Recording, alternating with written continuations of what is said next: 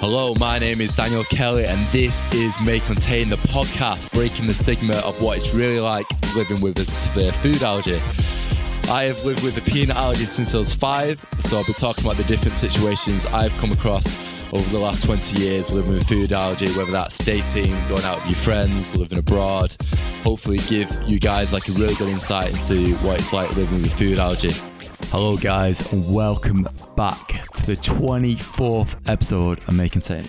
Honestly, I can't believe I've done this many episodes. Honestly, when I started, I thought I'll do like 5 or 10 and I'd be like, oh, I've run out of guests. But keep finding all these interesting guests and I honestly really enjoy the podcast. So on this week's episode of May Contain, I'm joined by Charles Byrne and he has developed an allergy app called Allergy with an I. And I thought there's been a massive surge of allergy apps recently. So I thought it'd be great to kind of get Charles on the podcast to kind of find out kind of the inspiration behind an allergy app for people with severe allergies. So when they go into restaurants, they can kind of go through the different restaurants to make sure if the dish contains any of their allergens. And I actually remember like back in November 2019, I did a talk at the Food Matters Live event. And one of the discussions which we kind of got talking about was whether I use allergy apps. And back in November, I said I've never used an allergy app, but I do think it's good for kind of young people speaking up about it. And obviously young people being quite smartphone savvy at the times, it might be good for them to use an allergy app. And I do feel I'm coming around to allergy apps a bit more now as well. And I do feel like allergy apps are good, that obviously you can kind of filter through the restaurants and go through all the dishes and kind of filter through if it does contain any of your allergens. But I also think it's so important as well, and I've said on several kind of videos and like kind of like podcasts, is that it's so important to kind of start that dialogue with the restaurant. And I think the great thing when I was looking at the allergy app which Charles did was it does actually mention that to make sure you do start that dialogue with the customer. And I've always said as well, it's always good to kind of go with your gut feeling, and I feel like that is so important, definitely when you're kind of eating out with a restaurant. If you feel like the staff just don't understand the kind of severities of your allergy, just don't take that risk. And I feel with apps it's great that obviously the kind of information is there, but also make sure that they're aware of your allergy as well. So the chef does obviously cuts your food in maybe a separate part of the kitchen. And I've kind of spoke to Charles as well, obviously, like who kind of inputs the information in the app as well. Because for me, there's always a concern if the app, and I think Natalie said it once at the Food Matters Live, is only as good as the information which is getting put into the app. And I think I spoke very openly to Charles about this, and he said obviously at the minute they're inputting that information. But yeah, I think it's so important if you can use the app and then obviously speak to the staff. I think that's so important. And I've had that experiences before where you go into the restaurant and they do give you like a massive folder and it's like full of like 40 sheets of an Excel and you're trying to search for the allergens and the copy is usually so small. So I do think like the app is very good in that aspect, that the information is a bit more legible. You can kind of go through the dishes a bit more easily. I also think it's so important to always go with that gut feeling. Anyway, I feel like I've spoken up. Let's get to the podcast. Hope you guys really enjoy it. If you're new to May Contain and you really enjoyed it so far, like make sure if you can write me a review on iTunes. Honestly, it means a lot. Anyway, let's get to the podcast. Hi and welcome to another episode of May Contain. So I'm joined by Charles Byrne, and a lot of you guys might remember Charles from being on The Apprentice in 2017. But since then, he's been very busy and recently launched an allergy app. For a little bit of background about yourself, Charles, could you do a little like introduction? The simple introduction is that I'm the archetypal entrepreneur that when I was 13, sold sweets on the school bus, all the way through to when I went to university, dropped out. And then the quick history is that I went and worked for Tesco on a store management program. And then I decided I got bored of that. So I then worked as a buyer in London for Tesco. And that was over about a 2-year period, a year in each. Then I came back home to Manchester to help basically save my family business, which is retail jewellery. We had 10 stores at the time and in all different areas of retail jewellery, from like more kind of middle market, Pandora, Thomas Orbe, that kind of thing, up to Rolex and even below into like outlet stores and that sort of thing. kind of like Claire's Accessories type scenario. So I did that, and then I was at a bit of a loss, and this is probably why you want to ask me about this. And I, on a whim, quite literally on a morning, just saw on Facebook there was like a last day to apply for The Apprentice. So I clicked it, and 5 questions later, and you know what happened there. Yeah. Amazing. And do you think like being obviously like an amateur, like you mentioned as a kid, you was like selling sweets. Was that something, would you say, was always like in your blood from a very young age? Yeah, 100%. So as I said to you before, my family business in retail jewelry, it was founded by my grandfather who's still around. And we're Jewish, so every Friday night we would have normally a dinner. We have a dinner and normally family would come around, etc. And always on the agenda, in fact, I'm sat at that very table on the far right where I'm sat would be like my dad would sit, my grandpa and me, my brother and whatever. On the far left, the women would sit, and that's just the way it was. It wasn't any misogyny, it was just the way it was. And we talked about business the whole time. Well, they did, I should say. My grandpa would say, well, how's the stores doing? And so it was almost literally like a board meeting as a dinner. And when you see that almost by osmosis, you start to develop a passion for it. And if you see the lifestyle that my family has created for itself, I personally didn't see any other way other than starting my own thing. It was always going to happen for me. It's really interesting. And I kind of really wanted to kind of talk about, obviously, your journey and so starting like an allergy app. Do you have allergies or do you have intolerances? How did that kind of journey start?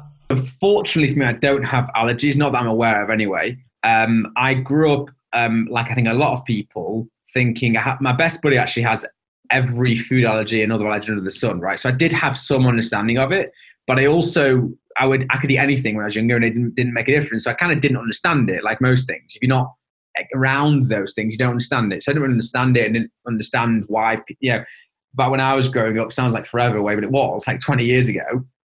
You didn't hear about intolerance. You didn't hear about plant-based. You didn't hear it just was so. I remember actually a next door neighbor 2 doors down was a vegan, right? And it was like, what a weirdo! Like, what an absolute weirdo! And you know what I mean? It was literally, I didn't think that, but that was the kind of general. Yeah. Why would you do that to yourself? Cut off from having all this delicious meat and all this leather. Like, why? Yeah. That was the kind of zeitgeist at the time, the kind of feeling. And then what happened with me was when was this? Actually coincided with The Apprentice, I think, with stress and things. And people, I'm not the best to talk about because I'm not an expert, but certainly stress has an impact on your gut and all these different things. Of course it does. So I think that kind of was the catalyst for a lot of things. And then I was like, my stomach's not good, my bowel's not good, like all these different things. And I'm like, what's going on here? And like eventually I was like, you know what, I'm going to go see a doctor and a gastro person and try and figure this out. I saw 1 and then I saw 2 and then I saw 3. And eventually someone was like, maybe lactose intolerant, let's check it out. So we did, and that turned out to be true. It would seem that, I don't know how much people know about this, but lactase is the enzyme that diagnoses lactose, which is the thing that's in milk, right? Okay. Milk allergy and lactose tolerance are different things, but that's getting a bit too technical.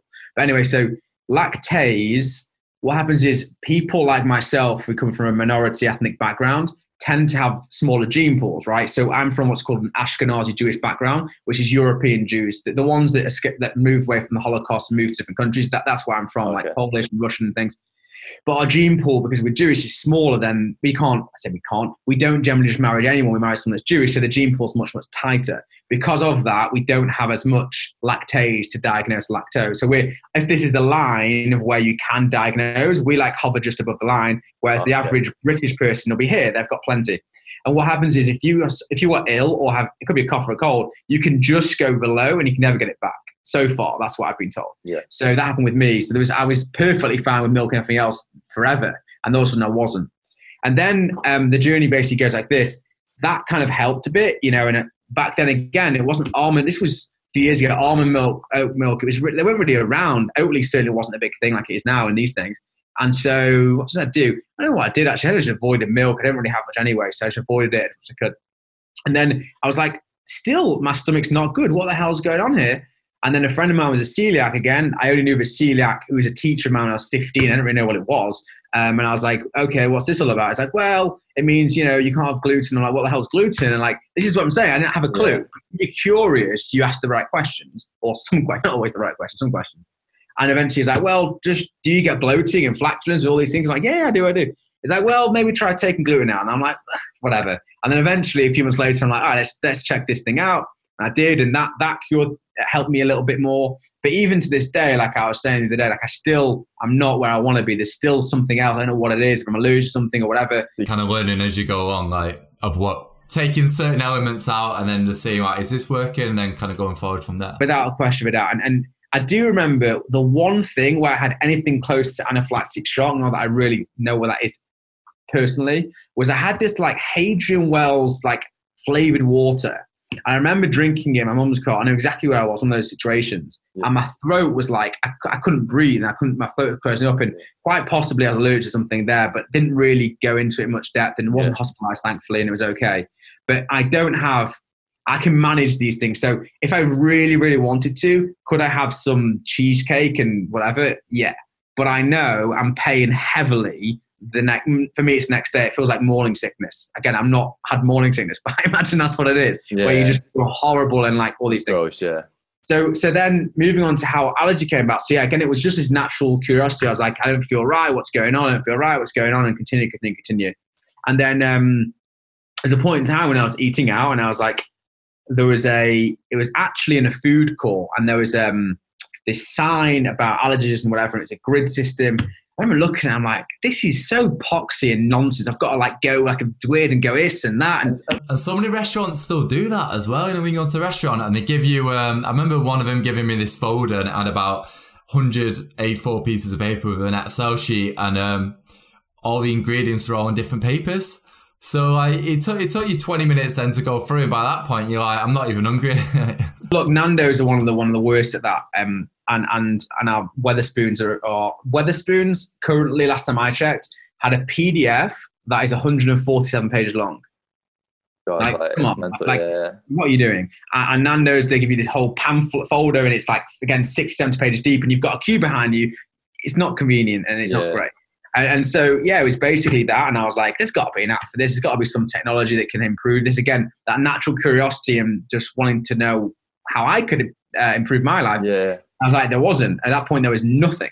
So I'm like, all right, it's just got some legs. And then, slowly but surely, I got more into the community, quote unquote, and saw the value of it. I talked to various people at Best Bud in the States. And I remember the response I got back. So I've always started businesses and come up with ideas and stuff. And normally, if you get a 60 to 70% people are like, this is cool, right? Whatever. This was like 98, 99%. And it wasn't just like, this is a good idea. It's like, did you come up with this? Because this is the best thing I've ever come across. Like, this wasn't me talking. And I'm like, okay. And then you start hearing that a few times. You're like, maybe this is good. Like, really, really good. Yeah. And then, so I just threw myself more into it. And then hopefully you've seen where it is now. And it's only day one or day -1, right? So it's going to move on a lot further. Yeah. But the reviews we've had already, like the one that makes me most kind of, I don't know what the word is, happy, I guess, about what I've achieved is that somebody who I don't know who this person is at all, there's no association, who has 2 children who have different food allergies. Like, it's a long review, but the piece that I'll take out of it is basically says that it makes me tearful that someone has put so much time and effort in. I've actually got the review in my notes. Actually, it says this is part of the Turkish when it's actually so good it made me feel tearful that someone has taken on board the difficulties people have when eating out with allergies. They've gone to so much time and effort to make life easier for allergy sufferers. And I love the reminder to still flag up with allergies with a waiter, which I thought was a really important aspect to the app when I downloaded it and signed up to it. Was you got reminders to say, don't forget to inform your server about your dietary requirements or allergens, which I think is so important as well. Like the app is essential. Obviously, it makes it easier to kind of search your allergens, but I also think it's so important to still have that dialogue with the waiter to make sure they do speak up about their allergy. I was on the Allergy Free From show last week, and they asked me about this, and I couldn't be more clear and firm on this. Like, I don't care if you use my product, a different person's technology, whatever else. There is never and should never be a replacement for that human connection, because even if your data is 100% accurate, like, I don't know there's any tech, and someone that does, you should really question them and really be careful, because I think they're talking out of their behind. Is that, how can I know with 100% certainty that even if the data is 100% accurate, even if the kitchen prepared it to the exact specifications, How do I know that chef's not just prepared a dish with nuts, or just eaten some nuts, or had some fish, or dropped it, whatever? I don't know that. I can't know that. And so it is a tool. It's a time-saving measure whilst you're at the restaurant. It's a research tool. And so, the real idea is that rather than looking at 100 items and those horrible sheets you're talking about and that horrible awkwardness, all of a sudden you just ask the waiter waitress, hey, and I've checked on this app and there's these 3 dishes that are nut-free. Can you, 1, confirm they're nut-free? And 2, I'll have this one. Please make sure that you're aware I've got a nut allergy. It's very serious. And then therefore they go down the correct procedures that they ought to segregate food and all the different things that they ought to do from that respect. There's also a really crucial thing here, which I've been thinking about recently, which is one of the first jobs most people have, they might do a post round or whatever, is often in hospitality. It's often waiter, waitressing at an event, might be for some spare cash for an agency, or it might be at a restaurant. What people don't understand is that the waiter, waitress, or server are responsible for taking that order. What does that actually mean? What that actually means is if someone like yourself, myself, whatever, thankfully I'm not in that category, so I believe, has an anaphylactic shock, God forbid, right? That waiter, waitress can be prosecuted for manslaughter charges. We don't understand that. That's unbelievably serious, right? Should we be putting that weight of responsibility on someone earning probably between £8 and £10 an hour, who's their first job? Yeah. Doesn't seem fair to me. Doesn't seem at all fair.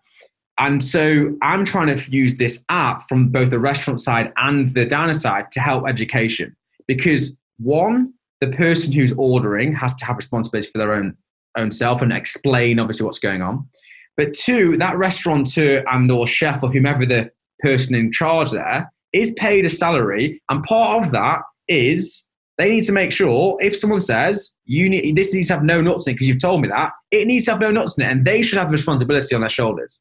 It shouldn't be the person to say that's just new to the job, that's their first job ever. Because if people actually knew as a waiter waitress that you could be done for manslaughter, you go work in Tesco's instead. You wouldn't take that risk. It's a horrible risk to have associated. And as I say, it's thankfully and hopefully in very, very minuscule amount of circumstances, but we shouldn't be putting that pressure on people. It's not fair.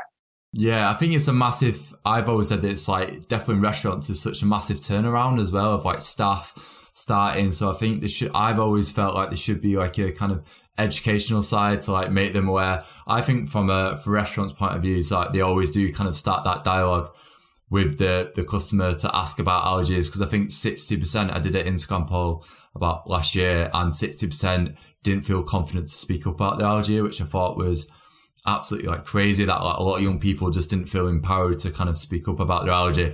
And at the time when someone asked me about the allergy app, what was my initial thoughts on it? And this was going back last year, and basically I was like, I've never used apps before.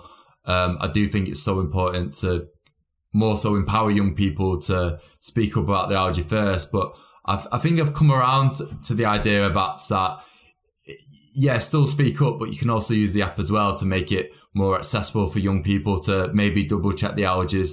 Because like I said, they don't always speak about their allergy, but they've always got a smartphone in the hand as well. So I think it's a nice balance that hopefully they do. Absolutely. And I think the two things need to run in sync. And, talking about people not being comfortable discussing their allergies and stuff, well, the last thing you want to do then is see on a website which says, hey, call us about your allergies before you come there. And you've got to spend 30 minutes on the phone explaining this, that, and the other. Like, what this app does is it removes a lot of that.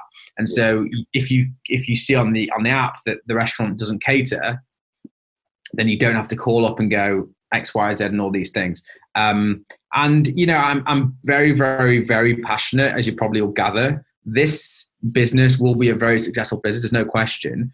But the success is not just about what the returns are in a financial sense. Like, there's a real passion and purpose behind what we're doing here. And I'm hoping and I'm seeing actually that it speaks through to restaurateurs that are signing up, and also from diners that are looking at it and going, actually, like the real root of this is to make this better for both restaurateurs and diners, and both, right? And that education piece is really important. So we're aligning ourselves with partners that are going to be able to go in and help restaurants and waiters and waitresses and also the back of house to understand how to work and associate with people with allergies and intolerances, and remove this stigma and remove this, oh, they're a pain in the arse, they're the fussy one, and actually go, you know what? Like, we need to be an inclusive society. And I think now more than ever, we're seeing that with the Black Lives Matter campaign. I'm not at all associating these two things, before people twist my words. But inclusivity is really important. And, you know, whether it's a mental health condition, a physical health condition, or a race, religion, or creed of color, like, we're all the same. I said to you before, we all wipe our bum the same way, not trying to trivialize it. We do. And so, you know, a restaurant saying, we don't want you because you are slightly complex in how you want to eat and whatever, like those sort of places, what we've got to start doing as a society is voting with our wallets, and don't go eat there. Yeah. And don't go. And, you know, it really riles me when I hear people saying, oh, Mike Ashley is a horrible guy. He's a billionaire. He uses 0-hour contracts, all the rest of it. The first thing is, it's all legal what he does, right? 0-hour contracts, right? They're legal. Maybe we need to talk to the government and say, why are those things legal? That's detrimental to society. But more so, if you're buying your football shirt, your athletic gear from Sports Direct, and I'm not just shouting them out, I'm just saying, for example, versus the local store or whomever, what message are you sending to yourselves? And a lot of the time, your daughter or son or whatever might be working there, or someone that you know, and you really don't like the way they're treated, but yet you're still, as I say, like a vote in a ballot box with your wallet. And I get, don't get me wrong, that sometimes the price is a big factor, but more and more that's becoming less and less, right?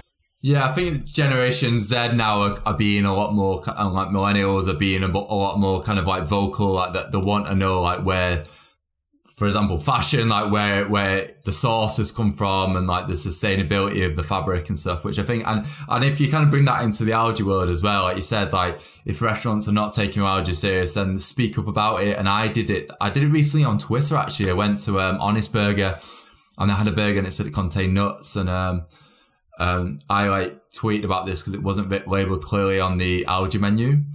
Anyway, so the staff said it contained nuts. So basically I tweeted them like, why is this not on the allergy menu? Saying that this dish contains nuts. It's not on the allergy menu whatsoever. It got a lot of attraction. Basically they turned around and was like, the dish is nut free. I was like, why is your staff telling me it's got nuts in it? And there's a massive kind of educational bit there.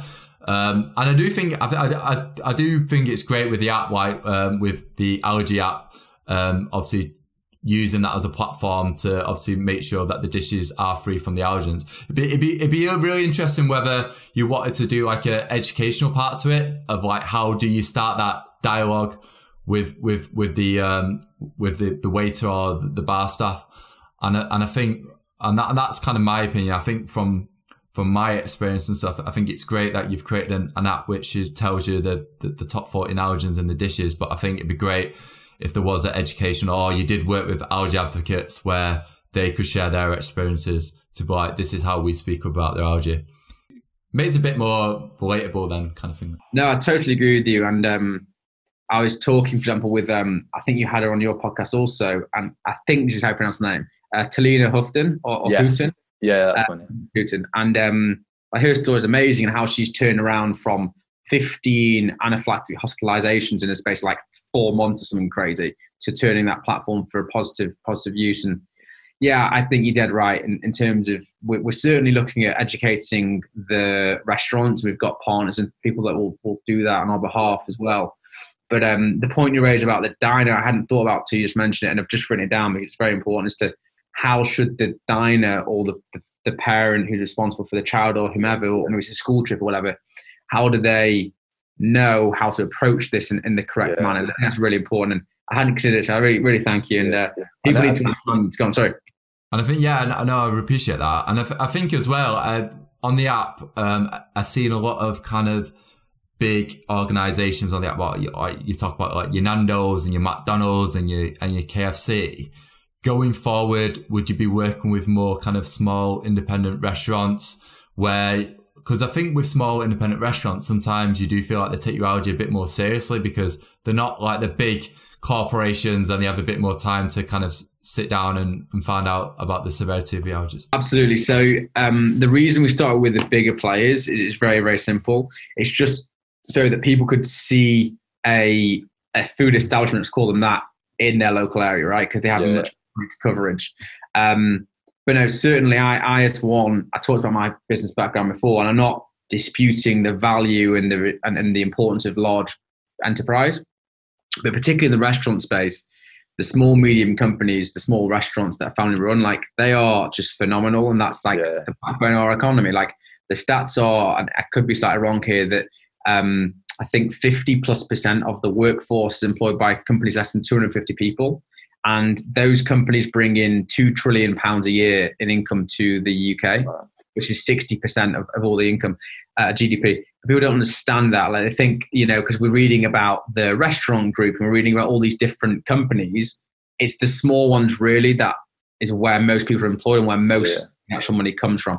And for me, I'm a big advocate of independent business, being an entrepreneur and helping others. So we're doing all sorts of things. How can we help restaurants right now? For example, to give an idea, we've waived our monthly fees till 2021 to give restaurants, independent restaurants particularly, a chance to have the benefits of the app and using it, and from a legal standpoint, from a bringing in more footfall standpoint, all these things without any cost. And I'm not doing that as a purely it's a marketing campaign and it's whatever. It's because I actually give a hoot about these people and these companies and these individuals, because I come from that background. I've my family business is now employs 6-7 people, and we have to, during this furlough period, it's been very difficult, and these bounce back loans, and I've again had to go through making 100 people redundant before and all these things, and it's very difficult when you know that the family, there's not just a few hundred people, it's a few thousand when you add on all the dependents and people.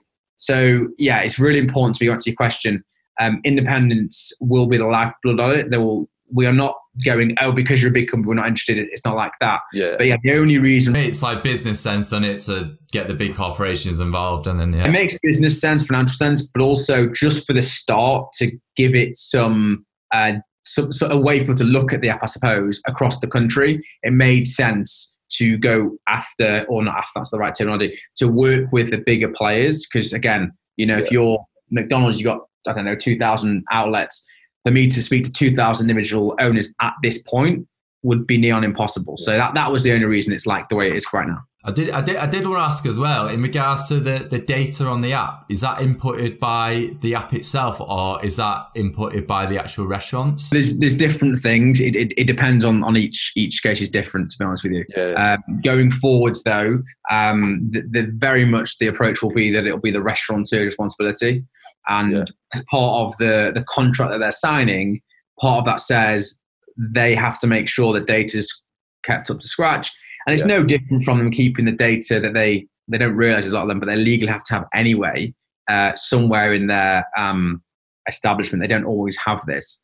Same difference. So they just got to keep this up to date as they do with that. So again, that's an educational piece of a lot of restaurants. They don't realize, again, the legalities of this, that they actually have to have the data to hand. It's not good enough to say, well, we think it's not got this. We think they have to have it. And if they don't, there's heavy fines for that. And of course, unfortunately, there are so many instances, too many to count, of fatalities because of procedures not being followed, because of the information not being accurate. And that's from the restaurateurs themselves. So what we're looking to do is to be of value to them and to help them as well. We're not looking to be like an expose, like here's a really, it's not like that. We're going, again, what you mentioned is a really good point. How can we educate the restaurateur to see people who have any kind of dietary requirement, whatever that might be, as a customer? And the thing which people need to understand who are in the restaurant space is that customer, say it's you, if you're going out with a group of 10 friends, I'm pretty sure you're the one that decides where you go. You have a significant impact on where you go because you're the one that got the requirements. So they're not losing one person's meal of £30, £40, whatever it is. They're losing 10. And that's what they have to understand. The really interesting thing is this: when I did this questionnaire, and I said, if you had a really good experience with this restaurant, what's the chance of you going to that restaurant again? And I think 89% said they do. So and the fact that's the thing with the food allergy community as well. Once they've had a really good experience at one restaurant, 9 times out of 10 they'll go there again. They're going to be more loyal than a person which doesn't have allergies, because they'll probably go, I go to a different cuisine or a different restaurant. Where when someone's got an allergy and they've had a really good experience, 9 times out of 10 they're probably going to keep going to that same restaurant, and you've got a loyal customer. And I think that's what a lot of restaurants are missing out on, that if you actually have a really good experience, then they're probably going to go back over and over again, and that's better business for you. Absolutely. And the other huge thing that I've seen with my app and with anything in the allergy community or any free from any requirement diet requirement community is people love to recommend stuff, like hugely. Like they'll go and they'll post about it or do whatever, not for any gain for themselves, just like, hey, 10,000 celiacs, like I found this great celiac cafe in Shoreditch or in this place or that place, you got to go there. Like that to the restaurateur, that could cost them 10 grand in marketing campaign. All they've got to do is use an app like mine, get it right, educate their teams, which they should be anyway, by the way, they should be anyway, and make it inclusive. And all of a sudden, from a business point of view, I mean, we're charging currently £10 plus VAT a month per location, right? After the free room. It's nothing. It's 3 coffees, right? If they can't see the value in that, bringing more people in, very, very soon, a lot of people start to go, like you were saying, vote with their wallets. They'll go, do I want to go to someone that doesn't really care about the diners? Even if I'm not someone that's got requirements, I know someone that does. And again, I might be eating with that person that does. So you're not going to go to the place that's really quote unquote sloppy or really the experience is poor. Yeah. And again, we all know with restaurants that yes, food's very important, how tasty it is and all the rest of it. But the biggest thing is actually the experience, right? And that's led by the team, the front of house team, predominantly. Because if they get something wrong, there's hair in your food, how they then deal with that, that story you tell over and over. If Danny Mayer, the famous restaurateur from New York, talks about the fact being the final chapter, as in how they dealt with that situation that was negative and turned it into, we've gone so above and beyond that actually then you talk to everyone around you and say, hey, like they got it wrong, but wow, did they make up for it? And you got to check this place out. And again, that loyalty piece is really important there. I think that's so important. And on the topic of like allergy apps, I come across another company the other day, which was, and it actually really infuriated me actually. It was a subscription-based model where you would pay £10 a month and it would educate you like how to use the EpiPen, like about allergies and stuff. And I was like, why is this company like charging people to educate their family and friends about what the EpiPen is? And you can see if the family and friends have watched the video. And I just like really infuriated me. I was like, you should be doing this for free. Like there's so amazing allergy advocates which could do this for you. And I mean, one of the ideas is that if your EpiPen runs out, it gives you a notification, but I get a notification for free anyway from the doctors or pharmacy. And I was so infuriated by this app that I didn't want to like slate it off on like my Instagram, but I'm going to talk about it right now. And I just think like there's so many amazing allergy advocates they could use this, they could work with or collaborate with to educate people what the EpiPen is, like how to use it and stuff. And like the fact that, it goes back to why people do what they do. And I'm a staunch believer in passion plus purpose plus perseverance equals progress, right? And if you're only in the game for profit, and there's nothing wrong with that, there is nothing wrong with trying to make money out of something. And in fact, with a business like mine, we've got a huge ties with charities and associations, CELAC UK, Allergy UK, and Tasha's Law, all these different foundations that we want to give back to. But we can only give back to them once we're profitable. We've got money to give back to them, right? So it's important. We've got to weave it in, combine. And again, go back to the point we made a few times, people will see that for what it is and go, you know what, like a restaurant, I don't mind giving them £10 because they're actually helping me out, they're helping the diner out, and it works as a system. But when you see companies, and I don't know which app you're referring to, but that's by the by, that are charging for something or just the actions speak louder than the words, right? Yeah. You can tell like there could be a way to monetize that, but like, again, that's a service that really like it comes across the wrong way. Like you've always got to start with why they're doing it, and that's what people buy into. They don't buy into like Apple. Yeah, it's a great iPhone, but they buy into like the whole like story and the philosophy, and like obviously the product is great, but obviously they buy into that whole story of how it's going to make your life better or easier. And I think that's so important that for any company or brand to start with why rather than the product. The product shouldn't go first. It should be like, why are you doing it? And then the product kind of falls into it. And believing that people will see that with what I've created and what the team will create going forwards, that, call me out if you think I'm going wrong. I'd love to know. Like, I don't think we'll understand this. Like when you said to me about the education thing, that's something that I'm going to work on straight after this call. Like, I asked for feedback from people. I've got a feedback form and whatnot and everything else. Like, I respond to every single one. and I will go, that's great because of this, or we can't do it right now because of that, or whatever. Like it comes from someone in Australia who's going and Costa Rica and all these different places. And then it's amazing when people give you constructive feedback, but it's pointless, as you and I know, if you're in a company or any culture, or say, I had this in my golf club recently, they asked for my feedback on certain things. I told them something. A week later, we'll get back to you. You don't give it again, do you? Again, I want a constant dialogue. I am not going to get it right all the time, and allergy will not get it right all the time. It's not going to happen. I'd be a fool to say so. But as long as people understand that the reason, the purpose, and what we're doing is pure, call me out and call the company out when we get it wrong, and then we can actually get it right again. Because I don't want to get it wrong the same time again and again and again. If you don't tell me, and again, take allergy out of the equation, people don't tell other people or companies why they're going wrong. Some don't give a hoot. Let's be honest. Some of the big companies, they're just not bothered. But a lot of companies, and the right companies, I often find this, right? I was going to do a whole piece about this. I will do tomorrow on what I call burning issues, where I just have a 10-minute chat to myself as to what I think I've learned or seen that week. And I've come across a company that have done phenomenal work in terms of not this, but similar work to branded stuff, right? When you find out, similar to the restaurant experience, when you find out about the company and quote to quote you, the why, the purpose, is when something goes wrong. It's really easy when it's profitable. It's a really easy transaction.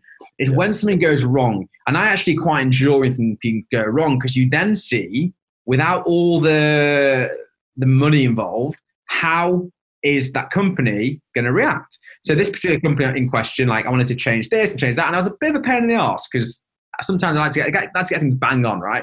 And they were great. And they even said, if you order it like this, you'll have to incur this charge to wait to do this. And they didn't need to say these things. But then I'm like, you know what? Why would I go anywhere else? Because they've been great. I'm not a huge customer. It's not a huge order. And similarly, and you have as well, you've had experiences which have been unbelievably poor. Yeah. I can't bother. I'm not going to buy off them again. You just don't do it. And or they'll say, fill in this feedback thing, we'll get back to you. And they never do. Yeah. Then you wait on that email, and then it's not there. And you're like, yeah. Good point. Exactly. So it's really important I think people need to understand, stop, one, voting with their wallets, and two, feedback.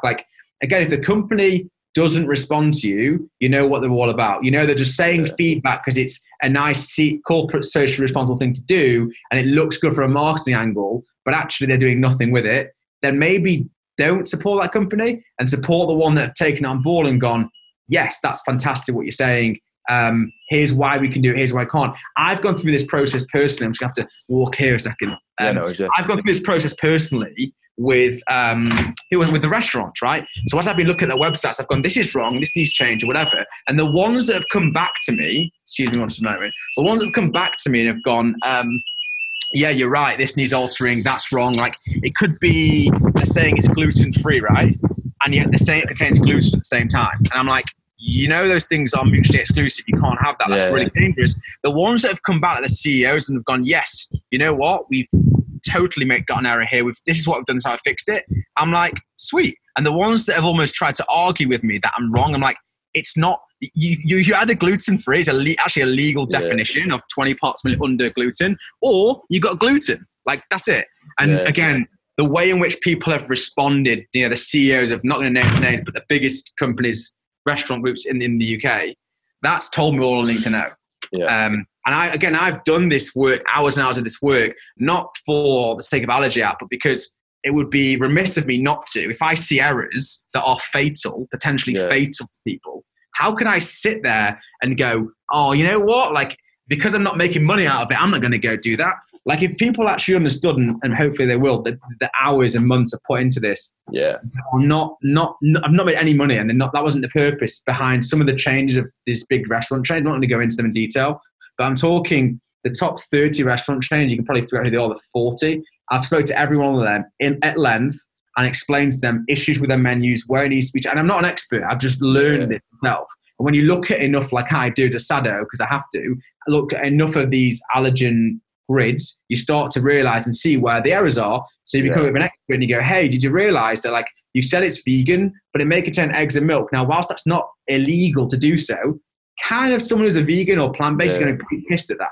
And certainly if someone goes, oh, it's vegan, therefore this is the biggest problem. It's vegan, therefore there's going to be no milk in it. I've got a milk or lactose allergy. That's a big That's where the problem is going to be. And I just kind of want to, honestly, it's been amazing to kind of have you on the podcast, like, to kind of talk a bit about like your story and your journey, and obviously starting Allergy App, which is amazing. Obviously, it's been great to, I mean, I've been playing around with it and it's been really helpful and useful. Definitely when finally the lockdown finishes, I can use it in different restaurants. I just kind of want to end the podcast on actually more of a business kind of question. Like, what has been, obviously you've been reading the Tony Robinson book, but what is the most influential book you've read? Which do you read? Obviously, it sounds like you read a lot, and obviously get a lot of kind of like inspiration and knowledge. I was going to say, is it a book which has had a massive kind of influence on you, whether that's life or whether it's business related? I wouldn't say there's one particular book that I've read or one particular documentary that I've seen or whatever. But again, going back to my prerequisites of passion and curiosity, like, for example, right now with the Black Lives Matter movement, I was like, you know, it's quite personal, having been Jewish and obviously forefathers being killed in the Holocaust and all these things. I thought to myself, for example, like, I don't know enough about this. So then I'll go and seek out a book, or actually there's a great documentary on Netflix called 13th, talking about the 13th Amendment and how that's all been politicized against predominantly black males, but also other minorities. And so in terms of business or in life, like, basically what I do, and the reason that this Tony Robbins book about money is right here, is because I'm starting to go, right, like, if I'm looking to invest in other companies or other businesses or in the stock market, like, how do I go about that?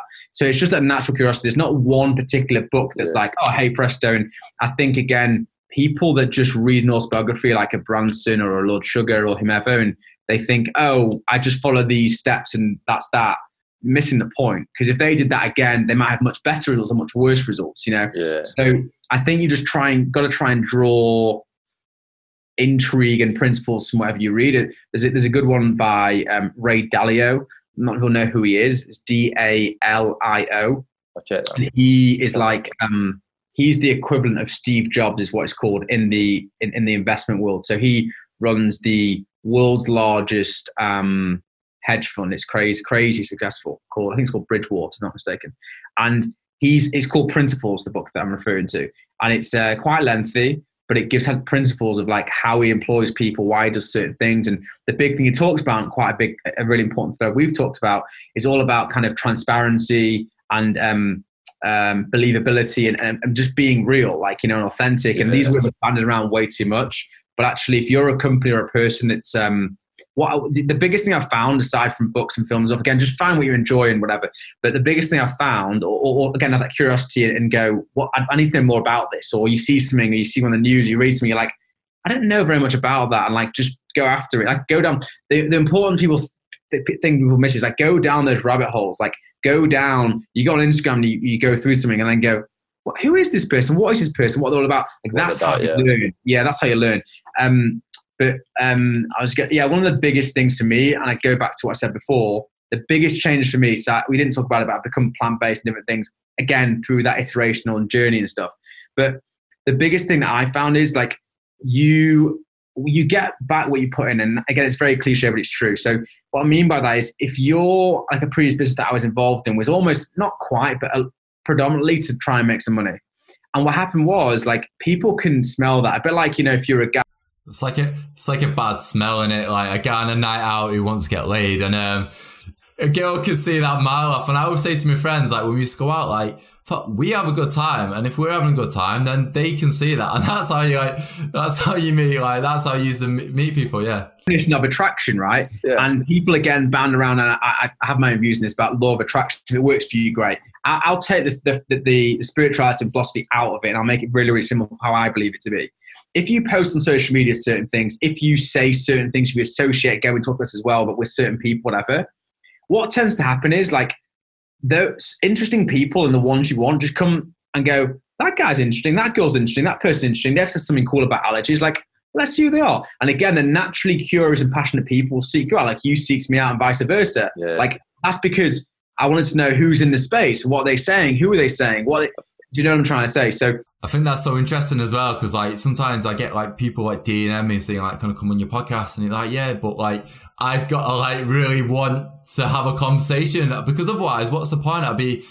People do it a lot of the times is to promote their own business, or and that isn't what I'm about. Like I'm about actually having an authentic conversation and just a very down to earth conversation with the guests, and it's trying to get the best to share the best out of you, really, to like share your story so that you hopefully inspire someone like with the app. Sure. If you look at any of my social media that I do, it's so rare that I'll say download the app, or if it, like even this interview, if you hadn't brought up the app, like I wouldn't have brought it up. Like I wouldn't have. You look at any of the interviews that I do with other people, like it's just not what it's about. Like I'm just about talking to interesting people, learning from them, and trying to do better and trying to give back more. And I have a life mission, which is very, very simple, and people might not like it, but it is what it is, and it's true, which is just to enable people to be successful. But you're successful and my successful and your girlfriend's successful and my cat's successful. They're very, very different things. And some of them are about losing weight. Some are about, I know, again, come back, a bit back to that apprentice thing, the platform, like I'm very fortunate that I've got a platform and I've worked hard for it. It's not huge in terms of numbers, but I get messages, as you do, all the time from people saying, hey, that was really inspirational. Hey, that was whatever. Like, that's why when I posted about meaningful relationship, I did it in a public forum, because I know other people look at that and go, I haven't thought about that with my friendships and my girlfriend, whatever, but actually now I have. And I don't need someone to tell me that. I know it happens, because long down the line, it happened all the time, this to me, and probably with you. People go, hey, I heard that. Like, it's a very British thing. We don't comment, like, share, and retweet people's stuff. But when you go out and about, people are like, hey, I knew that guy that did that. That's a great interview. That's what it's all about. Like, we're having a great conversation, get to know each other. And if one person, as you said, is inspired by this to start their own thing, to make an app better than mine, do it. Please do it. Like, for sure. I want you to beat me. I'm not sat here saying I'm the best thing to slice bread. I'm just very passionate and have a purpose of what I'm doing. And, you know, that hopefully shines through. And I'm really thankful to you, because I know I actually heard that chat you had. It was at one of the Allergy Free From shows, right? Yeah. In a panel discussion, and we were talking about apps. And I remember reading it, and I remember thinking to myself, I heard this, and I'm like, I'm going to prove that you're wrong. I'm going to prove them wrong, that this will work and this is a thing. And I'm really pleased to say that you're open-minded enough to actually have downloaded it and give me your feedback. I know you'd tell me if it was terrible. And I know. And I think so as well. I've always been like trying to be as honest as I can and as like open as I can. And like, I was a bit skeptical, I'll be honest. So I was always a bit skeptical about allergy apps, because it was, I don't know, like it wasn't something I would necessarily use, but I do see why it is very important. Now, definitely with young people who might not ask for the allergy menu, like they've always got the smartphones on them, and I think it's so important. And if it makes your life easier, then I mean that's the main thing. If it makes your life easier and you're getting that information which you wouldn't usually get in, or if you did get the information, it's very complicated, like you said, it's very accessible. Yeah. You feel awkward on a date or in a business lunchroom with friends, it just makes you feel awkward and the odd one out. Like, absolutely, and that's the purpose. Literally, our slogan is making eating out easier, and that's it. Like, eating out easy. Like, that's it. Like, from the restaurant side and from the diner side, and everything that we do is literally, is it fulfilling that? And if it isn't, why are we doing it? Let someone else do it. It's very simple. Hopefully that rings true to what we're doing, I hope. That's great, Charles. Thank you so much for coming on the podcast today. Hope everyone enjoyed it. I thought it was really insightful to learn about your story and get a bit more of a background of the app, which has been really insightful and interesting. So yeah, thank you for coming on the podcast. Thank you. It's been an absolute privilege. Thank you.